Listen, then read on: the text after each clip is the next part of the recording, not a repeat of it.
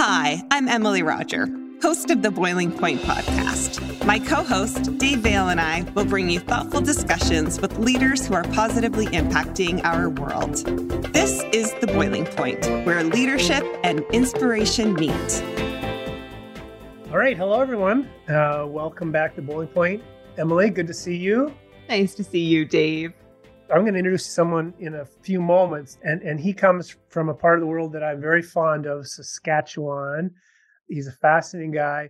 And just before we got started, I had a chance to see a buddy who happened to be at his place, who I haven't seen for a long, long time, and a very good, close friend of mine when I lived in Saskatchewan for a time, and we played hockey together. And so I'm feeling very nostalgic right now. Nice. Well, what had you in Saskatchewan? Was that for hockey?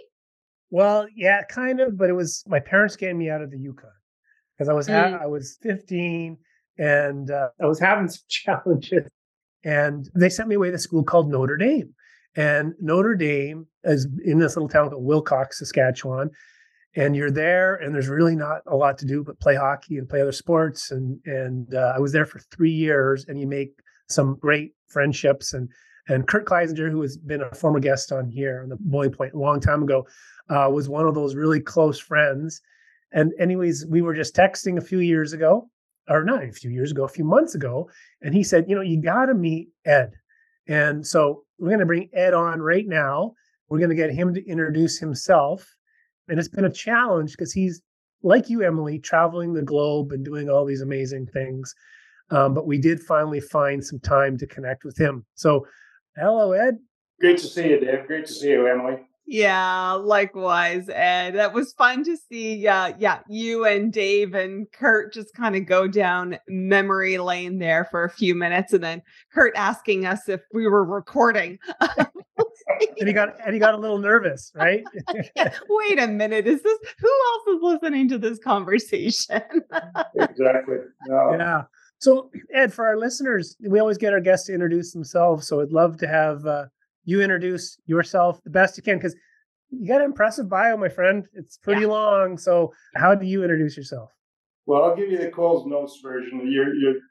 It's a real privilege to be here on air with you both on the podcast. And again, I've heard a lot of really interesting things about how you've reached out and the service you've provided and the insight you've provided to a lot of people who will take the time to listen in. And whoever might be listening to this, you're hearing from somebody who's had a life of fortune and privilege. Again, Ed Staniowski is my name. I might say Edward on the tag on the screen there, but it's Ed Staniowski.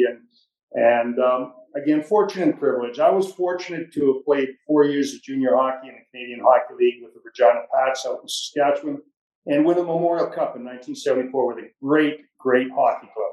The folks who know sports and write about it and report on it said that 1974 Memorial Cup hockey team was one of the great teams in junior history. We had Clark Gillies, who went on to win 4 Stanley Cups with the Islanders, and Dennis Sobchuk, who played 15 years. We had a lot of real good leaders and a great close team together there. My fortune continued that I was drafted by the Blues and played 10 years of professional hockey, over 400 professional games in the NHL, Central American League, and played for 3 different NHL teams, the St. Louis Blues and the Winnipeg Jets and the Hartford Whalers. The big takeaway there is that 2 of those teams went under. But I say that tongue in cheek.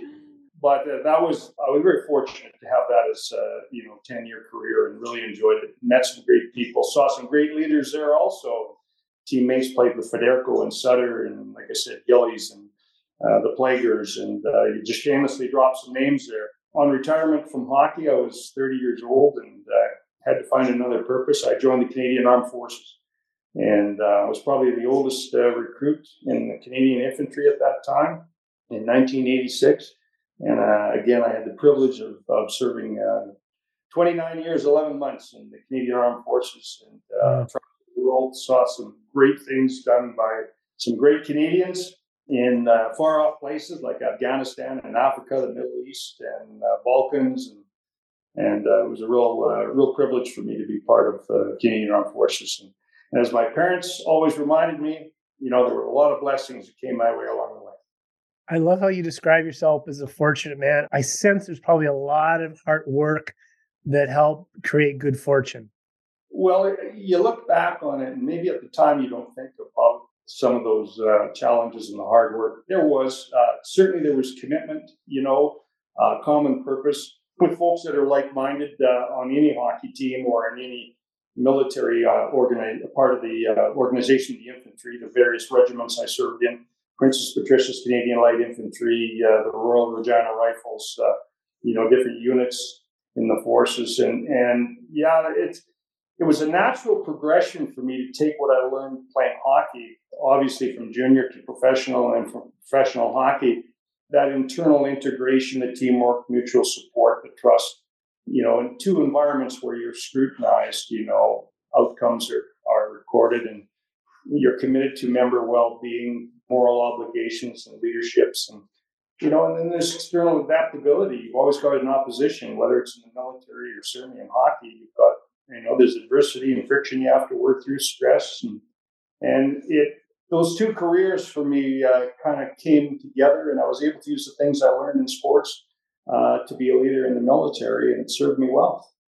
Emily, you'd have some experience being an athlete and understanding the learnings from that and how it plays out in the next career and that sort of thing. Yeah. And it's so powerful about teamwork, about leadership, about commitment, about discipline, and that the higher up you get into that professional level, that the even more focus has to be on that, and not just on yourself, but on everyone around you and what it is that we're all doing. And even now, I always say, for me, my sport was cycling, and in professional cycling, and looking back, it's like, gosh, that was not about the bike. That was about like just who Emily was, just at her core, and those values, and that is now just something that is just so deeply a part of me that, like you, it's like we can take those things into every single thing that we do. Absolutely. If I could comment on that, Emily, a professional cyclist, wow, talk about endurance, the qualities of endurance. As a military historian, and again, I had the privilege of teaching at our war college, our command and staff college, and you look at the qualities that if someone's going to be successful, one of the qualities is endurance. And I think it was General Ulysses Grant who said that in every competition, and he was talking specifically about battle, in every battle there comes a time where both sides are completely spent, and the side that continues wins. There's nothing left. There's nothing left in the tank. But somehow one of the two sides continues, and that's the side that wins. And of course, he was the commanding general of the Union Army in the Civil War. And they went on to be a two-term president, probably one of America's greatest presidents. So I love what he said about that. And, I think of another leader that I served with in the military, Andrew Leslie, and he said, when leadership is not assertive, the vacuum is seldom filled with success. And that's so very true in the team concept because, we had Brian Sutter in the dressing room in St. Louis, a great leader, and he went on to coach. And it's all about getting the best out of yourself and out of your teammates when you just don't have sometimes nothing left in the tank. Yeah. So you're in Regina now. What are you doing? I'm retired, and I'm heading up a project to commemorate one of the regiments I served in with the Regina Rifles. Here, a local reserve unit now, but in the Second World War, they were a frontline unit that was at the tip of the spear for the D-Day invasion in Normandy. We've all seen Saving Private Ryan and what that entailed. That focused on the American beaches, but for Canada, it was Juno Beach on the coast of France, and the Regina Rifles were one of the Canadian regiments of the 3rd Canadian Division that landed about 10,000 on that first day of Canadians that stormed the beaches in Normandy. So we've got a fundraiser going. It's called Op Calvados, and we're raising money to erect a permanent statue near the Juno Beach Center in France next year. We're taking a contingent of serving members over, and we're going to walk in the footsteps of the veterans who accomplished so much and sacrificed so much 80 years ago. So that's kind of my focus right now. It's taken a bit of my time, and we're planning well in advance of the event because it's going to be huge next year. It'll involve, of course, American from the president right on down, and the royalty out of the United Kingdom and England, and our government, Canadian government, the French government, of course. So it's a very high-profile thing that I'm privileged to be a part of. Why is it so important for us to remember our history and to make sure we're honoring it in a way that we should and understanding it in a way that we should? Like, why is that important today? Well, I think there's many facets to that. Specific to the military, obviously there's lessons that have to be learned and things that we have to, I think, pass on to both the current generation and future generations with regard to the amazing things that were done by Canadians. You think of the Battle of Vimy Ridge in the First World War, where Canada, as a 200,000 plus corps of men and women, accomplished something that England tried to accomplish, France tried to accomplish at a place called Vimy in Europe near Arras. And the leadership that went into getting the Canadians ready for that terrible battle and the accomplishments that were made and the sacrifices that were made are, staggering. Those things need to be preserved and passed on to future generations. There's a lot of lessons to be learned there. And then again, the liberation of Europe in the Second World War and the landings of D-Day and then the 11 months that followed. And specific to the regiment I served in, Regina Rifles, 454 members of the regiment paid the ultimate price and sacrifice. And that needs to be, I think, front and center for future generations to remember. There's a tremendous connection for the people from Saskatchewan and the children and grandchildren of veterans who went over and served, and the people of, for example, Normandy, France, and Belgium and Holland. When you travel as a Canadian to Europe and you're tied to an event like the liberation of Europe, it's pretty special and it's pretty amazing what was done. And it's important, I believe, to maintain that, to pass it on, to celebrate it. And hopefully we as a world don't make the mistakes and go there again. But unfortunately we are. If you look at what's happening, for example, in Ukraine, we don't seem to learn our lessons, but we have to continue to try to. You speak about leadership and how, you were led by so many great leaders. And I'm curious of just even the term leadership. What does that mean to you? Well, first off, leadership, a lot of people think it's only about looking after or directing or achieving something with the people beneath you. And I think that's it's important, obviously, that's a bit of a misnomer.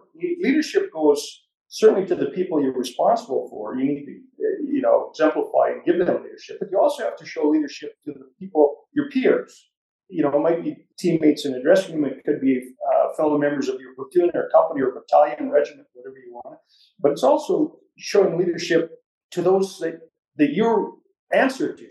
You're showing leadership when you understand the purpose that you've been given and what it is you are to do and how you're going to accomplish it. A good leader knows to do the right thing at the right time for the right reason.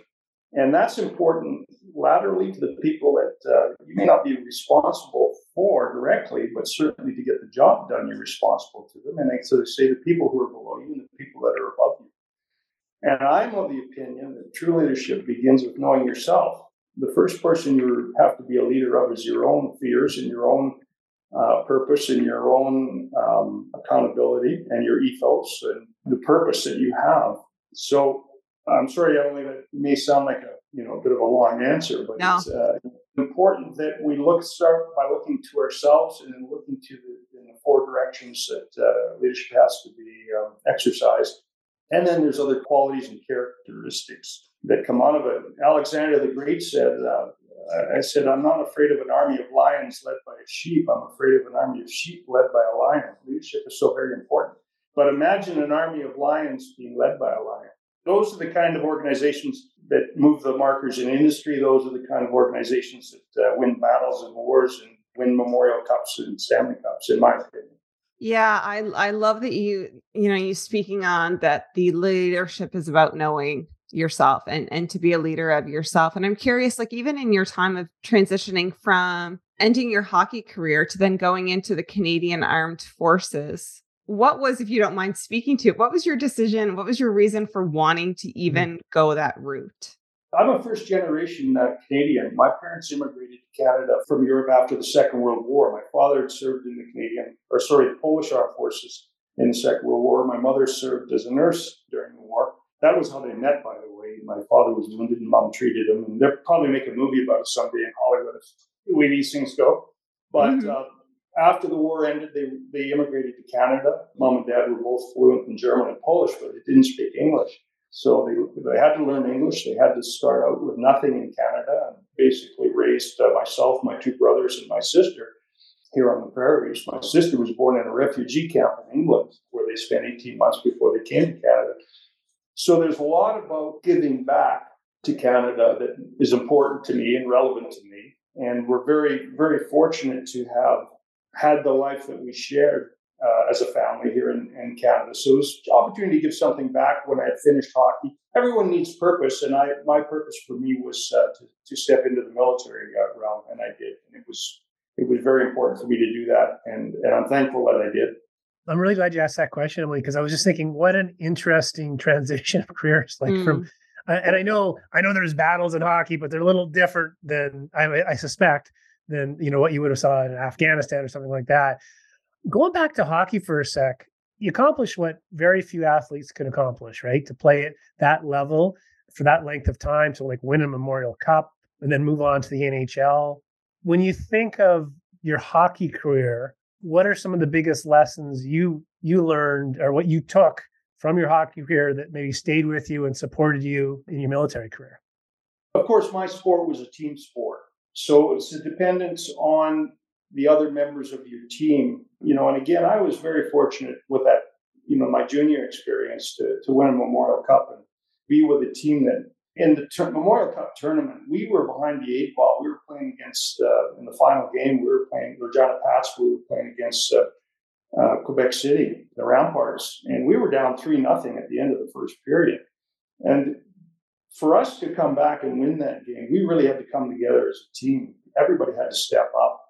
And one of the interesting things, we were coached by Bob Turner, who won 5 Stanley Cups with Montreal Canadiens. And Dale Wilson was the general manager, another executive in the Montreal Canadiens team.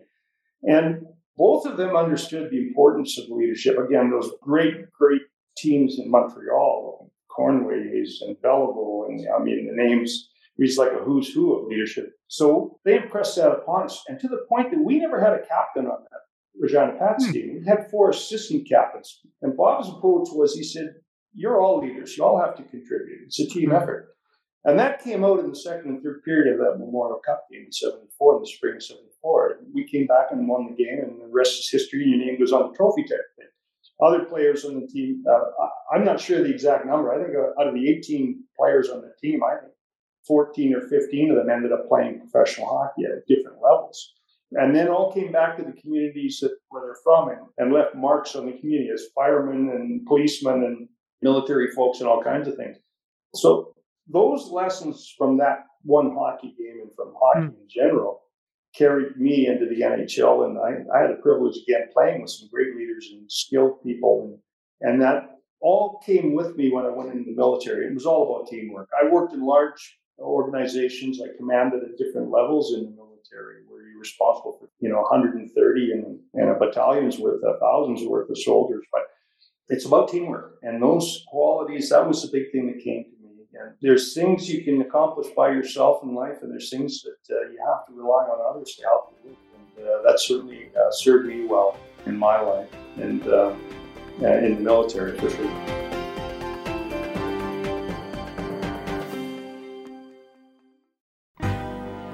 I'm Debbie Travis. And I'm Tommy Smythe. And this is Trust Me, I'm a Decorator. We're now podcasters. And why did we call it that? Well, you know us as decorators, but we've got lots more to share. We want to talk about travel and relationships. We're going to have amazing guests on. Guests who inspire us for sure. We'll probably talk about design too. And of course, Tommy, don't forget about food. Oh my gosh, how did I forget about food? So please follow or subscribe on Apple Podcasts, Google Podcasts, Spotify, or as they say, wherever you get your podcast. And we'll pop right up when we have a new episode. Wish us luck. Hi, Hi, I'm Connie Thiessen, the host of Broadcast Dialogue, the podcast. We focus on Canada and the challenges facing Canadian radio and TV, as well as highlighting those moving the industry forward from podcasting and streaming to new broadcast tech. Check us out at broadcastdialogue.com or your favorite podcast app.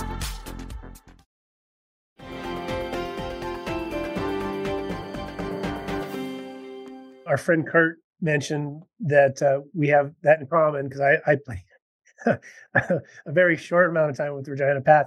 One of my memories is of they would have all the pictures up in the Agrodome, and the picture of your team, and I didn't know you obviously at the time, but really stood out because Clark Gillies, who you mentioned was a teammate, was so massive. Like he was this huge presence, this big guy. And Clark Gillies, if you don't know him as a player, Emily, was quite a force, you know what I mean? But so I would have been staring at your team, back years ago with my little cup of tea with in the Western Hockey League. But that's such an interesting story to hear. You bring it down to one game and what it took, and the fact that you can actually look at how the coach decided not to make one captain and how all of that helped support you guys in your mind come back from this 3-0 deficit to win a game and to be Memorial Cup champ winners, which very few people can say. There was another part of that team. The general manager, again, Dale Wilson and Bob Turner, created a common adversity for the team in that at Christmas, we went to Europe and played in what was then known as the Ahern Cup. But it was against the best players in Europe. So you're talking about playing against Salming in Sweden, and the Ahern Cup was in Sweden, and we also played 2 exhibition games in Finland. And we played against the Red Army team, for example, the team that the 1972 NHL team played against in that world-class series. We played against them.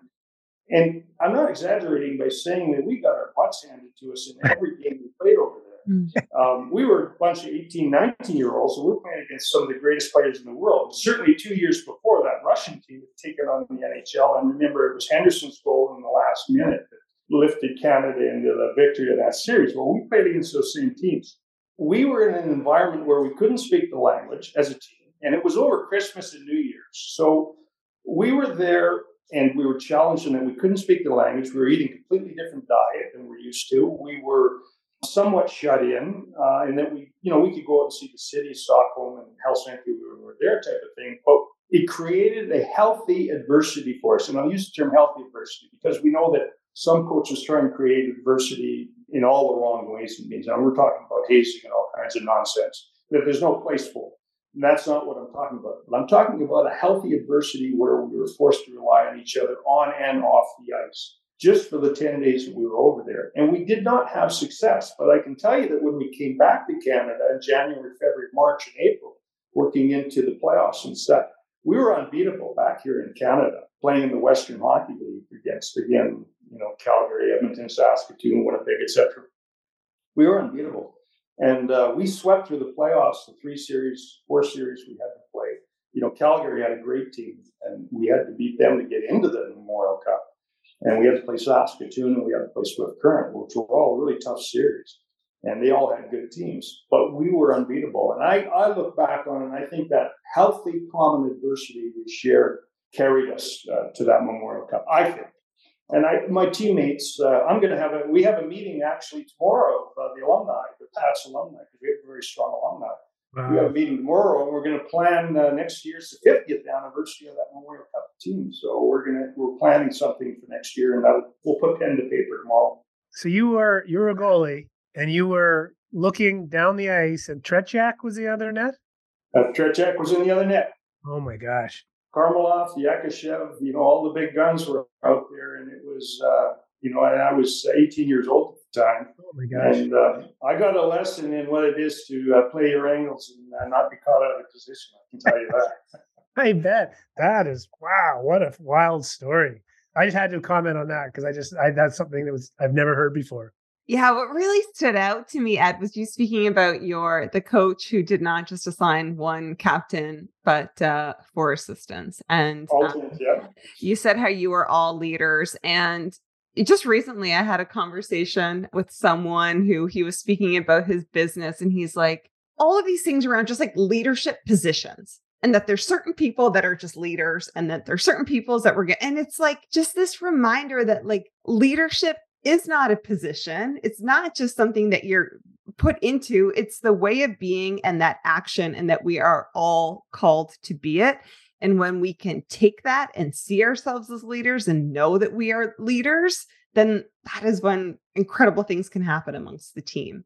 Absolutely. Emily, you're right on the mark there. Leaders have initiative. They seek and accept responsibility for themselves and for others. Good leaders in the military, they can plan and prioritize and make timely decisions, and they're consistent. What they do when people are looking at them and what they do when they're not being looked at are the same thing. They have that purpose, that ethos, and integrity that's just. And when you have the fortune to be in the presence of a good leader, it affects you. You know it, just like when you got a bad leader, and it happens. But I think we've all probably been around someone. It might be a family member, or it might be a coach, or it might be a peer, or another player, or whatever. Where we say, I want to be that kind of person, and especially that's what we want to be to the young people that are coming up. The young players in the game, and you're absolutely right. It's a whole lot more than just being labeled as a leader. I've always said, if you're going to tell people you're a leader and in charge, you're not a leader and you're not in charge. You're going to tell people you are, you're probably not. Yeah. And those people who we kind of look up to, and those leaders and who we look up to. And I always kind of take the time to think and look back on like who I have kind of admired in my life and who I still do. And just what are the characteristics about that person?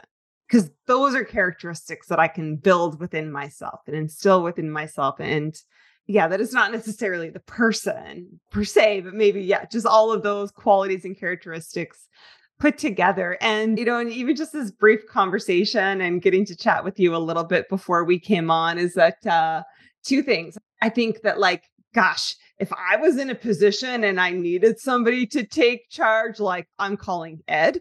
And then it's also like, if I want to have some laughs and have a good time, I feel like Ed is also that person. You're very kind, Emily. You're very kind. There's, I guess, a part of a good leader is that you have to have a little bit of humility too, and especially in sports. Well, you obviously had great success in your sport, and you can't dislocate your shoulder patting yourself on the back no matter what your sport is. You got to keep a perspective. A true story I'll share with you. A little over a year, I played my last NHL game in Madison Square Gardens, and it was a little over a year later that I was a private, recruit in the Canadian Armed Forces and getting drilled. And it was right out of a Hollywood movie type thing where the 25-year-old sergeant is about 4 inches in front of my face. And he's telling me, we were doing rifle drill, and he says, Staniowski, you're the most uncoordinated thing I've ever seen in my life. And I was going to say to him, oh, you watched me play. But, you just keep your mouth shut. You got to remember your place, a little bit of humility, and you press on. And, from those simple beginnings in the military, you move on up through the ranks where you're responsible for, the lives of men and women in a place like Afghanistan or in the Balkans or in Africa or wherever the case may be. And you got to remember where you come from. And you've got to be competent, too. That's the other thing. Final game of the Memorial Cup playoffs, and it's being televised across Canada. The team that was highly favored were down 3-0 end of the first period. Coach is obviously very irate. This is slipping away. And when Coach Bob Turner came in, and he was obviously quite agitated, and Dennis Sobchuk stood up and he said, Coach, we know you're disappointed us. Know that we're going to win this game, and I'm going to score you 3 goals. And we went back out, and one of the other members of the team scored the first goal for us. So we got on the scoreboard, and then Dennis scored 3. He got a hat trick, and he went on to have a great career, professional career, that is. And that was the kind of leadership that you get exposed to in the game, and it's a brilliant thing. And again, I'm going to other big names that were on that team. Clark Gillies, who went on to be the captain of the Islanders before Stanley Cups. So a lot of what we learned in that environment was pretty important to us. Totally. The other thing that you mentioned, and I was thinking about, like humility. And then the story you shared about having your last game in like the mecca of any sporting arena would be Madison Square Garden. Like, you know what I mean? Like that's all the biggest events happen in North America anyways, right there. And then shortly thereafter, you're in the Army, and rather than walking in with, kind of this 10-year NHL hockey career, you actually had to go through your paces and have people probably talk to you in a way that, you wouldn't be typically talked to an NHL veteran. And I'm just imagining the level of humility you must have had to, I guess, understand or embrace. You made a good point there, and you reminded me that my first professional hockey game in the NHL was in Maple Leaf Gardens, the old Maple Leaf Gardens. It was on a Saturday night. It was on Hockey Night in Canada, and I had just turned 20 years old. And I'm sitting in a dressing room with Gary Unger and the Plager brothers and other greats from the game. And down the hall now is Boreas Salming, the Toronto Maple Leafs, and Tiger Williams and Darryl Sittler, Paul Henderson, players who have already made their mark in the game. And you're sitting there, and I remember being so overwhelmed by the feeling of being part of something much, much bigger than myself. I was a very small cog in a very big wheel. And the feeling that I had, even though I'd won a Memorial Cup and had success in junior in that, I'm thinking, can I really do this? This is way above my pay grade. This is way above my experience and everything else. But you look at the teammates that are around you, and you approach it with humility and confidence, and you go out there and do your job. So 10 years later, as you mentioned, it's in the Madison Square Garden. You're playing your last game. I didn't know at the time it was going to be my last game, but it turned out it was.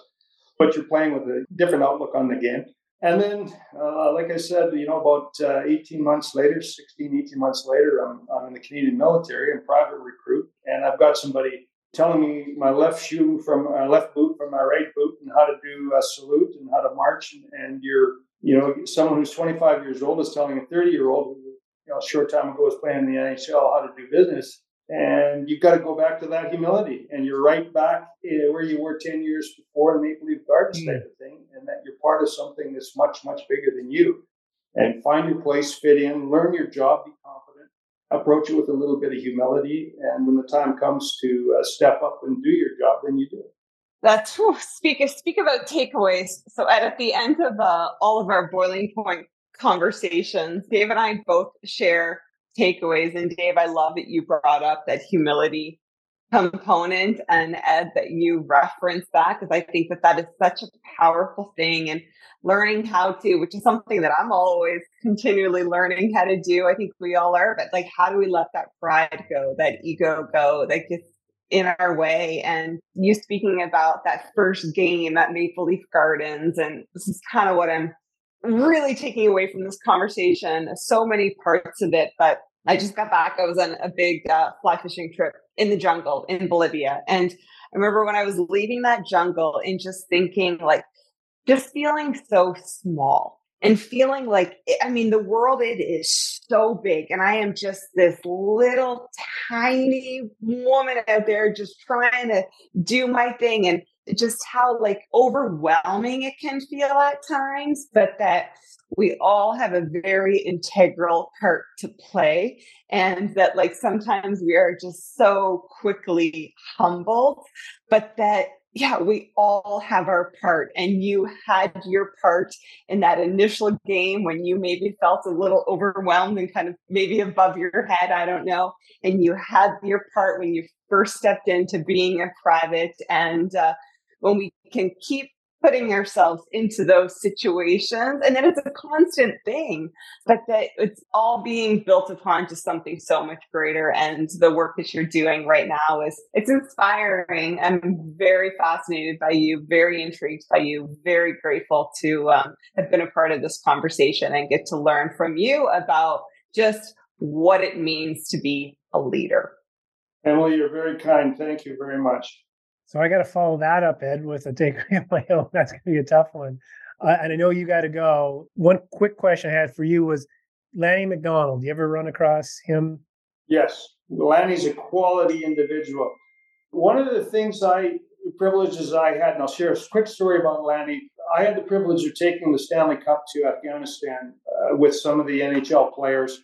And it was for the morale of the troops during that conflict in Afghanistan. Lanny was one of the first people to step up. When we reached out, when we were organizing that we were going to take the cup over, we reached out to a number of teams and a number of players. And Lanny was one of the first, and he was probably one of the folks that went over that really connected with the troops. And he wasn't over there to hear about or tell them about Lanny McDonald and winning the Stanley Cup. He was over there to hear about the young men and women who were doing the job in Afghanistan, the tough job they were doing, the sacrifices they were making. He really connected. Great deal of respect for Lanny. Love the man. Would do anything for him. Well, that story mirrors my story about him, was watching him realize this hockey thing wasn't going to work out for me. And I was about to go off to Europe to travel. And I happened to be invited to a dinner where he was speaking for Special Olympics. And he came down after, and everyone's all over me. He comes over to me and my buddy, and he says, "Hey guys, what are you drinking?" This is Lanny Budweiser. He says, "All right, I'll be right back." And he comes down and slaps a couple Budweisers, and he wanted to know about us. And we were like awestruck. Like, we were like, this guy is amazing. He is amazing. And, it's obviously emotional talking about him. He's just but the definition of humility, Ed, like, I couldn't believe what and then to get back from Europe months later, my parents said, "Lanny McDonald sent you this in the mail." And it was to the Bud Boys, and it was a card from him. Like, I mean, what an amazing individual. Like, so this is like 30 years later, and I'm still talking about it. So, yeah. Anyways, I wanted to bring him up because I had that experience. I'd read about him being this way, and I assumed you would have an amazing story about him. And it feels like you're showing up in the same way. And I would say my takeaway from today, Ed, is there's a whole bunch. The humility piece, certainly, but that Emily took that. I like this, like, about healthy adversity, that concept. And I just think of, like, how can I apply it in my family, in my own world? And, how do we create healthy adversity? And you describing that story of being, in Europe. And that's a really neat concept. And so I just want to thank you for your time. And Curtis introduced us, and his text was, there should be a movie about Ed and his life. and I would agree. I think yes, we just got the surface of the stories, and there's so many more. So, occasionally we ask, would you come back on sometime? Because we'd love to have, some of our guests, and we'd love to have you back on at some other point, just to hear more about what you're doing and the work you're dedicated to right now as well. Emily, David, it'd be my privilege anytime if we can. I know we had to do a lot to bring this time in together, but let's hope it's not this hard next time. Absolutely. Yes. So, Ed, thank you so much. And for our listeners, we are going to list all of Ed's information and any extras we discussed in the show notes. And the best place to find that is on our website, www.boilingpointpodcast.com. We are active on LinkedIn, Facebook, Twitter, and we will put this video version on YouTube and Facebook. And of course, the podcast is available on all of your favorite podcast platforms. This was such a joy. Thank you so much. Thanks, Ed. Bye. I know you got to go to another call. Appreciate it. Godspeed. Bye-bye. Thank you for listening. Follow or subscribe to the show on your favorite podcast app or visit boilingpointpodcast.com for more. You looking to make the most out of this life and optimize your personal wellness? Then check out the Natural Man Podcast. Join me, host Mike C., as we explore all areas of human wellness, physical, mental, and emotional. Learn strategies to optimize your own well-being and be in the driver's seat of your own health. Remember, your doctor works for you. Learn biohacks, neurohacks, ways to improve sleep, and ways to optimize your body and your mind. Check us out on Apple, Spotify, the Fountain app, and at naturalmanpodcast.com.